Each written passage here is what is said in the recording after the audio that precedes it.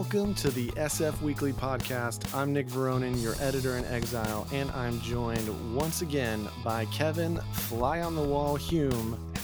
How you doing today, Kevin? I think a little better than the fly that was in Pence's hair. Yeah. What happened to that fly? That's what we want to know. I don't know, man. People got to do some digging and find out where it came from. Is it, a Russian spy or something telling him what to do, whispering into his wispy hair? For those of you who missed it, a fly landed on Vice President Mike Pence's hair during the debate last night. It was a mostly sort of what you would have expected debate, where like two people who can actually, form full sentences debated each other. Got a little testy from time to time. Mm-hmm. I wish that Kamala Harris had called out the fly. I felt like it would have been kind of like a real power move. You got a fly in you. Yeah, could have thrown you off. It reminds me of that reminds me of Nothing to Lose, great 1997 buddy crime caper flick with Tim Robbins and Martin Lawrence. And there's this scene that by today's standards actually is like it actually says something about systemic racism. Tim Robbins' character has a large spider on his head. And this is in the part of the movie where like they're starting to begrudgingly accept each other, that they have to like work together on this thing that they're doing. Yeah. And Martin Lawrence says, "You've got a spider on your head." And Tim Robbins, typical sort of privileged white dude's like, "I don't know what that means. I don't speak, I don't speak your like your ghetto language." I forget exactly what he says. And then Martin Lawrence says, "It means you've got a motherfucking spider on your motherfucking head." And then Tim he's like freaks out. It's great. Oh my Great God. scene. But yeah, fly landed on Pence's head last night. And for those of you who didn't see the debate, I understand you didn't see it either, Kevin. I'll just recap it for you. I mean, sadly, I walked away feeling like both Pence and Kamala Harris would probably make better leaders than Trump or Biden. And at least the fact that they can speak clearly and they seem to form full sentences in their mind before they open their mouths. That might be because they're both not in their 70s. Hey, no ageism now.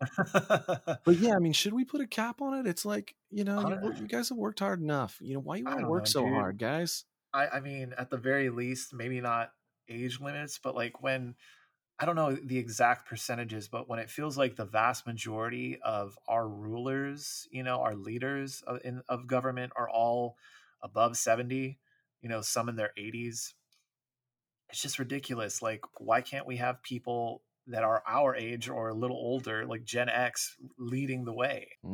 Yeah.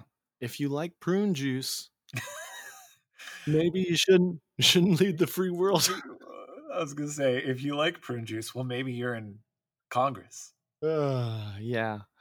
Or you believe QAnon, or you are, God knows what, Congress. They let anybody in there. Yeah. So yeah, and speaking of speaking, Trump's speaking style reminds me of a cocky high schooler who thinks he can wing every single oral presentation, and as a result ends up rambling on in a run-on sentence for the entire time. But his dad, is the police chief and plays golf with the principal and the superintendent, so he just always goes home with a good report card. Like, accurate. Nothing can hurt this guy. Anyway, yeah, so like I was reminded of this about Trump just the other day when he tweeted out a video of him speaking outside of the Oval Office, and he just starts saying shit. First, he says that he didn't need to stay in the hospital as long as he did, but the doctors asked him to, so he did. And then he compliments the doctors as if he didn't just like doubt their medical opinion in the previous sentence or overrun them. Yeah.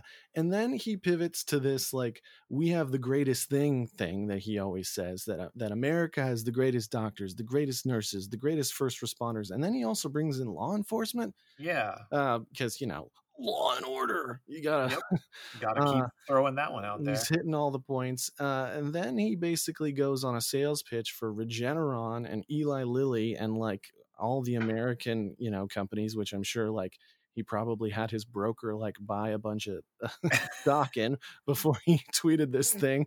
Wait, he's not making any money off being president? No. Then he says the vaccine will be here soon and that it's going to be here soon because he pushed the FDA harder than any president ever has pushed the FDA in human history.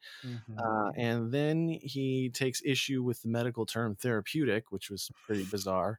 Some people don't know how to define therapeutic. For me, it's a cure. And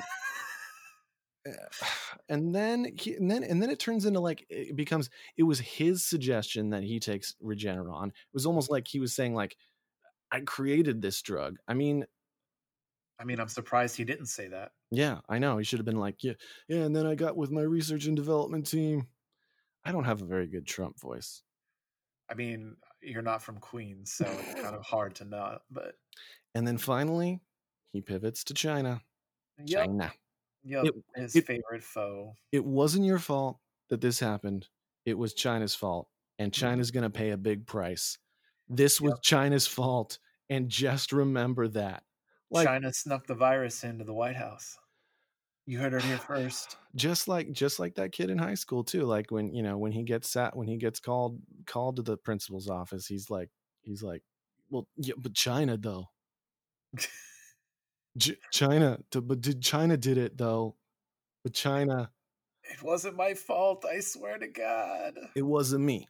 There's that great scene in the Blues Brothers where Jake, played by the late John Belushi, is confronted by this woman who's been going at him the entire movie with various guns and explosives and things. Played by Carrie Fisher. Yes, Carrie Fisher. I believe they were dating at the time. Anyway, she, accuses him of leaving her at the altar and proceeds to go on a little mini "it wasn't my fault" thing by saying there was locusts and lots of other things, and he just ends with saying it wasn't my fault, I swear to God. And then of course he takes the sunglasses off and looks her in the face, and she believes him, kisses her, and then drops her and then goes away. Classic scene. 50 miles to Chicago. 100 miles to Chicago. 100 miles to Chicago. We got half a tank of gas, a carton of cigarettes. It's dark and we're wearing sunglasses. We butchered that. It's something like that, though. Great movie, great film. Speaking of great films, the Lincoln Project, that Never Trumper Republican group, they put out their own spin on Trump's video, and it's fantastic. Here's what it sounds like. You'll have to go watch the video on YouTube, though, to get the full effect. Hi, perhaps you recognize me. It's your favorite president. I got back a day ago from Walter Reed Medical Center. I went in, I wasn't feeling so hot, and within a very short period of time, they gave me Regeneron. A short 24 hours later, I was feeling great, and that's what I want for everybody. If you're in the hospital and you're feeling really bad, Regeneron. We have hundreds of thousands of doses that are just about ready. You're going to get better. You're going to get better really fast. Regeneron. Because I feel great. I feel like perfect. I want to get for you what I got. Regeneron. And you'll see some amazing things happen. You're going to get better. You're going to get better fast, just like I did. Can't wait for this all to be over. Hope the Secret Service doesn't come knocking at my door when they find all these episodes of the SF Weekly podcast. Sir, come with me. Don't tell them where our studios are. Thankfully, on this week's podcast, we have some lighter fare. So light that it floats in the air. We have Carla the Fog. As many may be aware, San Francisco's beloved Carl the Fog Twitter account has been dormant for about 10 months now. We have Carla the Fog now. She's stepped in. She's rolled in. We also have Xavier DeFrepoles, better known to all you folks in music land as Fantastic Negrito. He's here to talk about his latest album, Have You Lost Your Mind Yet? And the answer is yes. Yes, clearly. Clearly we all have. Freaking out, man. Yeah, so that's who we're going to talk to next. Stick around. We'll be right back. Cuts down his friends like Amazon trees in the jungle of love. He's got the freeze. He got a nasty habit. Yes, he got a disease.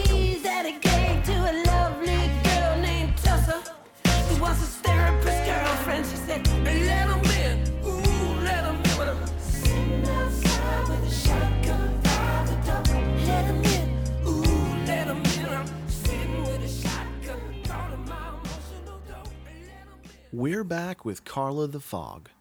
All of San Francisco's Twitterati are familiar with Carl the Fog, the witty embodiment of our city's most consistent weather feature. But in January of this year, Carl evaporated into thin air, and no one has heard from him since. Then, last month, Carla the Fog issued her first tweet. While not many people noticed at first, earlier this month, SF Weekly staff writer Grace Lee caught wind of Carla. She reached out over Twitter, wrote a story, and then Carla and I connected. We had a conversation through Twitter. The following is an approximation of how our conversation would have gone. You know, if Carla could talk. Welcome to the podcast, Carla. Thank you for having me on. I'm so flattered. So, when we published our piece about you, you had just over 1,000 followers. Now you're well over 4,000. We call that the SF Weekly bump. People talk about Twitter being a hostile place, but I've found it to be very welcoming, even for a ground cloud like myself. Did you expect to grow so quickly? Honestly, I had no idea if people would accept me. I know Carl had a loyal following. He also had his detractors who said the Fog shouldn't have a personality. I've come across a few of those types as well. But all in all, the welcome has been great. I love San Francisco, that's why I stick around.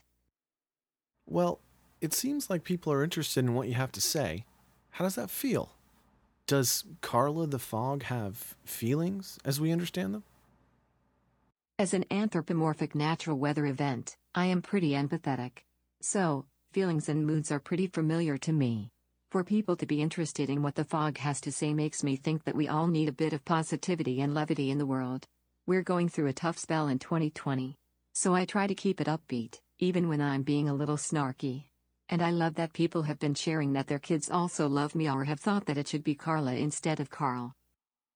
Speaking of Carl, it's been about 10 months since we had any correspondence from your comrade. Does he ever DM you? Any idea what he's been up to? No. I haven't heard from him at all. I don't think anyone has. That's the mystery, isn't it?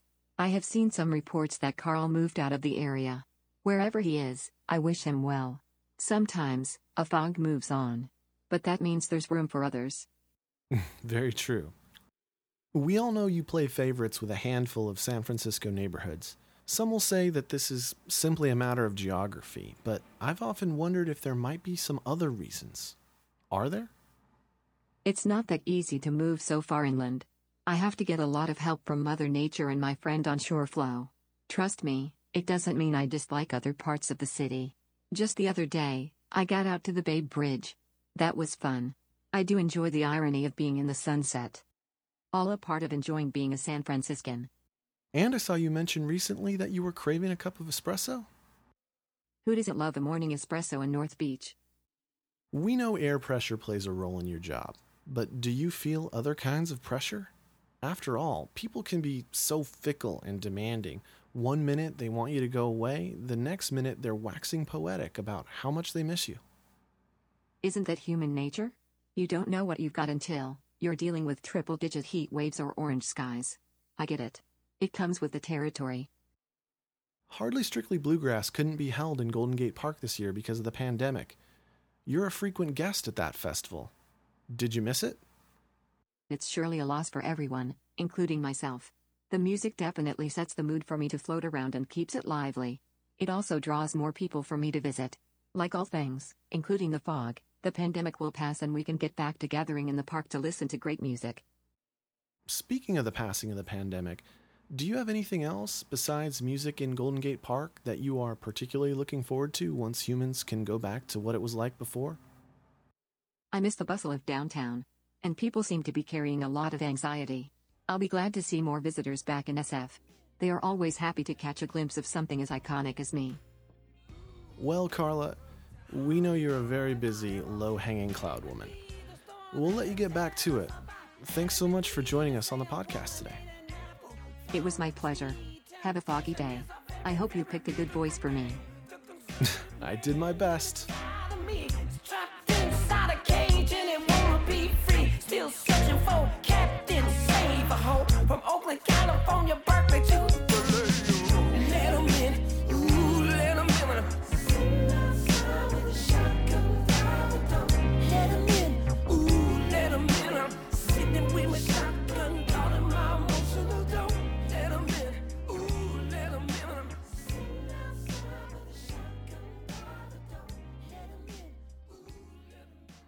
We're back with Xavier Defrepoles, better known to his many fans as the Grammy Award-winning Fantastic Negrito, to discuss the new Fantastic Negrito album, Have You Lost Your Mind Yet? His latest effort, which marks his third LP as Fantastic Negrito, explores mental illness and the ways that we all might rise above the insanity of modern life.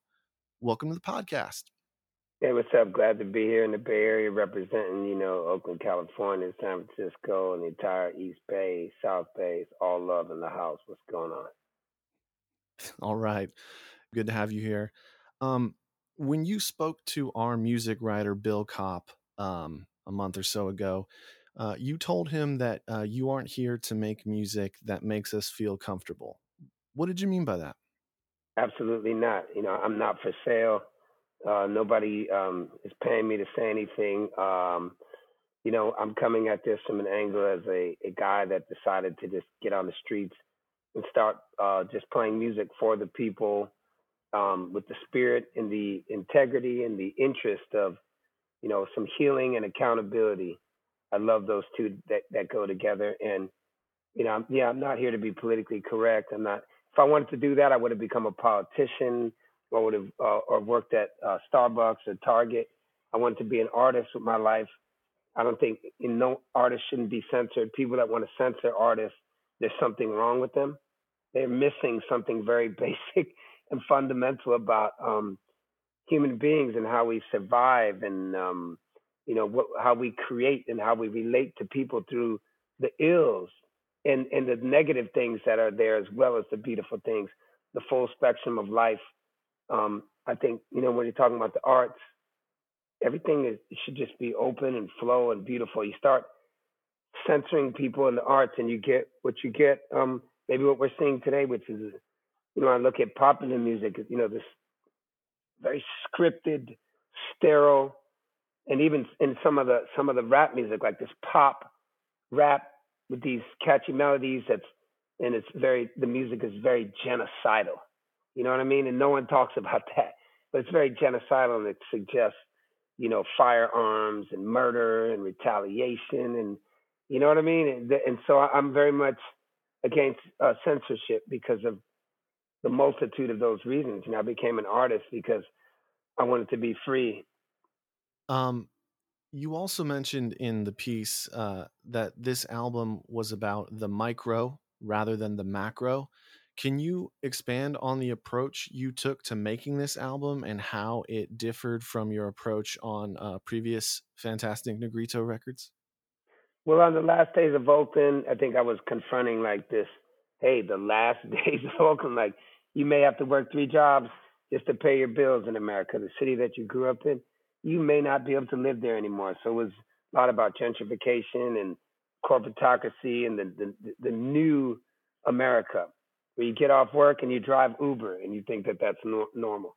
The second album, I think I was really wanted to take on hard-hitting issues like the proliferation of prescription pills and how we lived in a drugged-out, doped-up America that we're just accepting that as like the normal thing that people do. And I think I was more raging against this construct, like everything was kind of big, you know what I mean? And the gun industry and the pharmaceutical industry, like, I'm going to get you. Listen to my guitar riff. Rage. But I think that, I had to take a look around me on Have You Lost Your Mind Yet? And it was more about, man, like, my cousin, my friend, my band member, how are we dealing with this new internet era of information, of disinformation?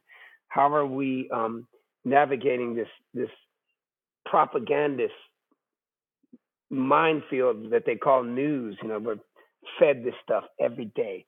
Make America great again. Oh, Black Lives Matter. This slogan, that slogan. I got a slogan for you. Check this slogan out. This machine that tells us, that informs us, this is what you should say. I think, I'm a white guy and I lean sort of progressive. And I guess I think when I hear Black Lives Matter, like, oh, I need to listen to that. But you're saying it's a slogan. Can you maybe like explain a little bit more, like what you're talking about there? What I'm saying is that we live in the era of slogans. And I think as a human being first, I mean, first you're a human being.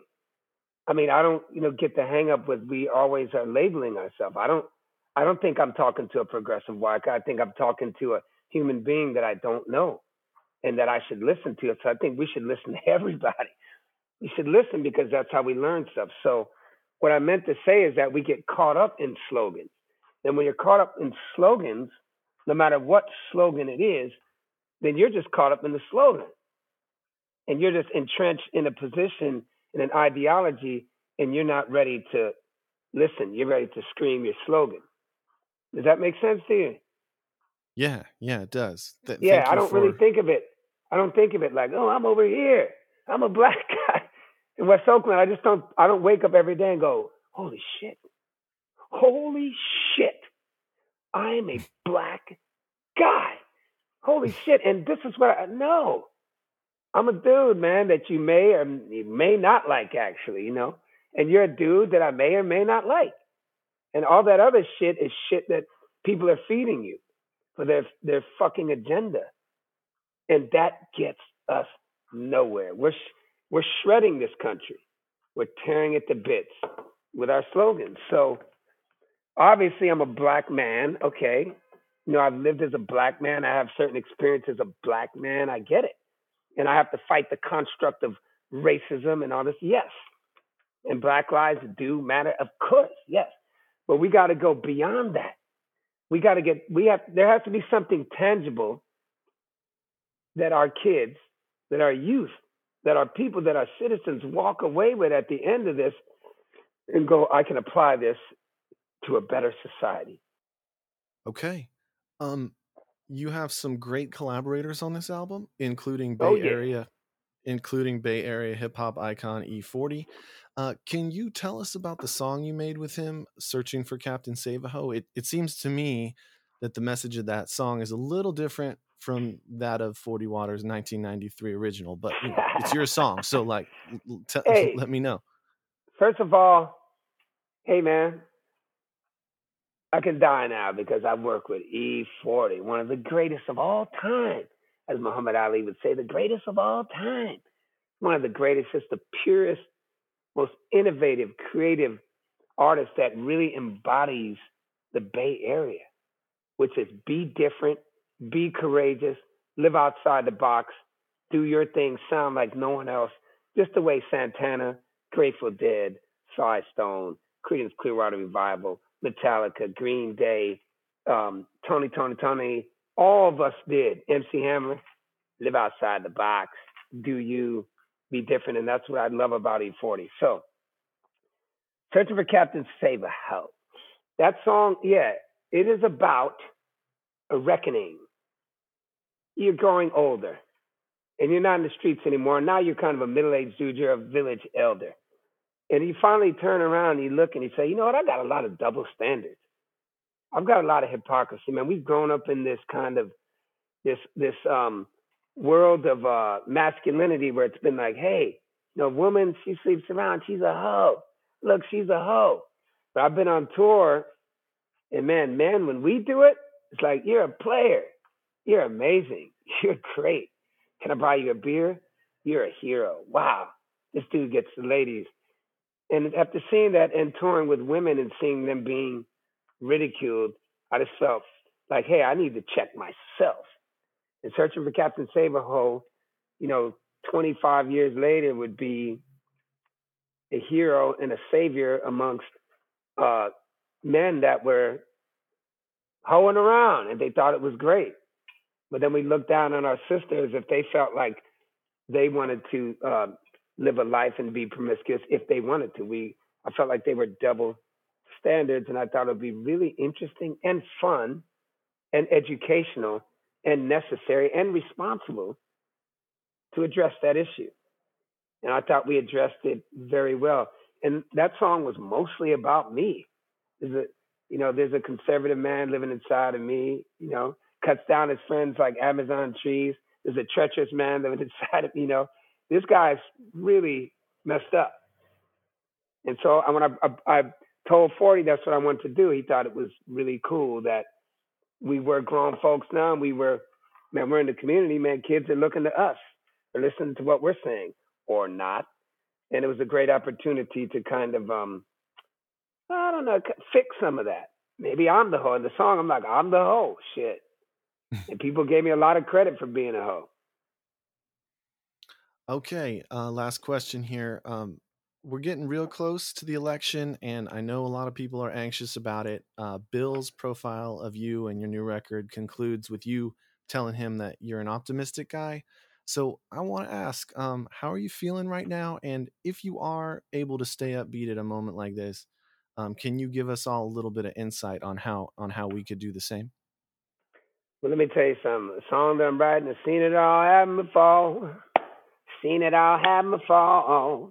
You know what I mean? We've seen this all happen before, man. This is history repeating itself, man. We can't get so caught up and so terrified and so afraid.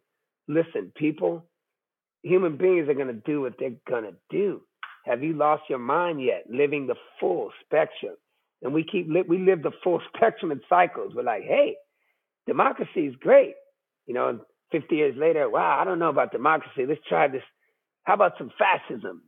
Well, remember what happened the last time? Well, hell, let's try it again. That's dangerous. That's bad, but it's happened before. And I think that we are a resilient bunch as far as human beings go. I think that in the end, with all of our problems, all of our faults, that we do have love in our hearts, and I think we can get to it. I think the problem here is fear, fear, fear. Fear is the greatest fuel, the greatest igniter of bullshit. You know what I mean? Of fascism, totalitarianism, corporate slavery, predatory capitalism. Go down the line, go down the list. So we just have to come to terms with that. And I think we just have to, get our head out of our asses and go out and vote. How about that? Because if we do that, then we have a shot. That's what it takes. My grandmother told me, honey, I marched with Martin Luther King in 1963 so you could vote. Well, I'm telling everybody right now that my beautiful grandmother, born in the South, in the country in Virginia, country woman, moved to Harlem in the 30s. Listen, she didn't just march for me. She marched for you too. She marched for all of us so we will have a voice and we will have the right to be heard. So right now our democracy is under assault. No doubt about it. We are, teetering, we're flirting with, a fascist regime. These people are serious. They mean business. You got people walking around the streets with, assault rifles. They're empowering and encouraging white supremacy, which, by the way, white supremacy is mostly bad for white people. That'll be we can go into another podcast, but it's really bad for white people. And they've got to realize that. Once they realize that, they'll understand that the solidarity and the camaraderie that we need is amongst people that don't make enough money to live here. We've had a lot more billionaires, more homeless people. The tennis courts down the street here by Lake Merritt, when I was growing up, people were playing tennis on them. Now, displaced human beings live on them. So this is very simple, but it ain't easy because it's so easy to be blinded by, propaganda machines. So we need to just come to realization, come to terms with what has happened here, and let's act on it. And that's why I'm optimistic, because I know as human beings, we have choices every day. Let's make the right choices. Get off of your ass and go vote. Okay. Well, Fantastic Negrito's new album, Have You Lost Your Mind Yet, is out now. You can read Bill Kopp's story, Fantastic Negrito Gets to the Nitty Gritty on New LP, on our website, sfweekly.com, under the music tab. Thanks so much for joining us today, man. Thank you so much for having me. I'm ganged up, never lamed up, and I ain't never been no peanut. When I'm moving around in my region, I keep a thumping when I go re-up. I try to teach and preach to these suckers to stop doing that whole shit. But they hella hard-headed and stubborn, and they gon' wind up in some more shit. He calling himself a P, but he's a simp. A simp? Partner, you too polite, you gon' get pimped. If you heavy in the game, you can't be light. You can't turn a hoe into a housewife. Thanks so much for tuning into this week's edition of the SF Weekly Podcast. The episode was produced, engineered, and recorded by me, Nick Veroni. The song you've been hearing in between segments is Searching for Captain Save-A-Ho, featuring E40 from Fantastic Negrito's new album, Have You Lost Your Mind Yet? Our theme music was composed by The Armature. For more hot takes, deep dives, and alternative views on San Francisco news, subscribe to our podcast through Apple, Spotify, or Google Play. Follow us on SoundCloud at soundcloud.com/sfweeklypodcast, and check out our website, sfweekly.com. See you next week. Searching for a captain.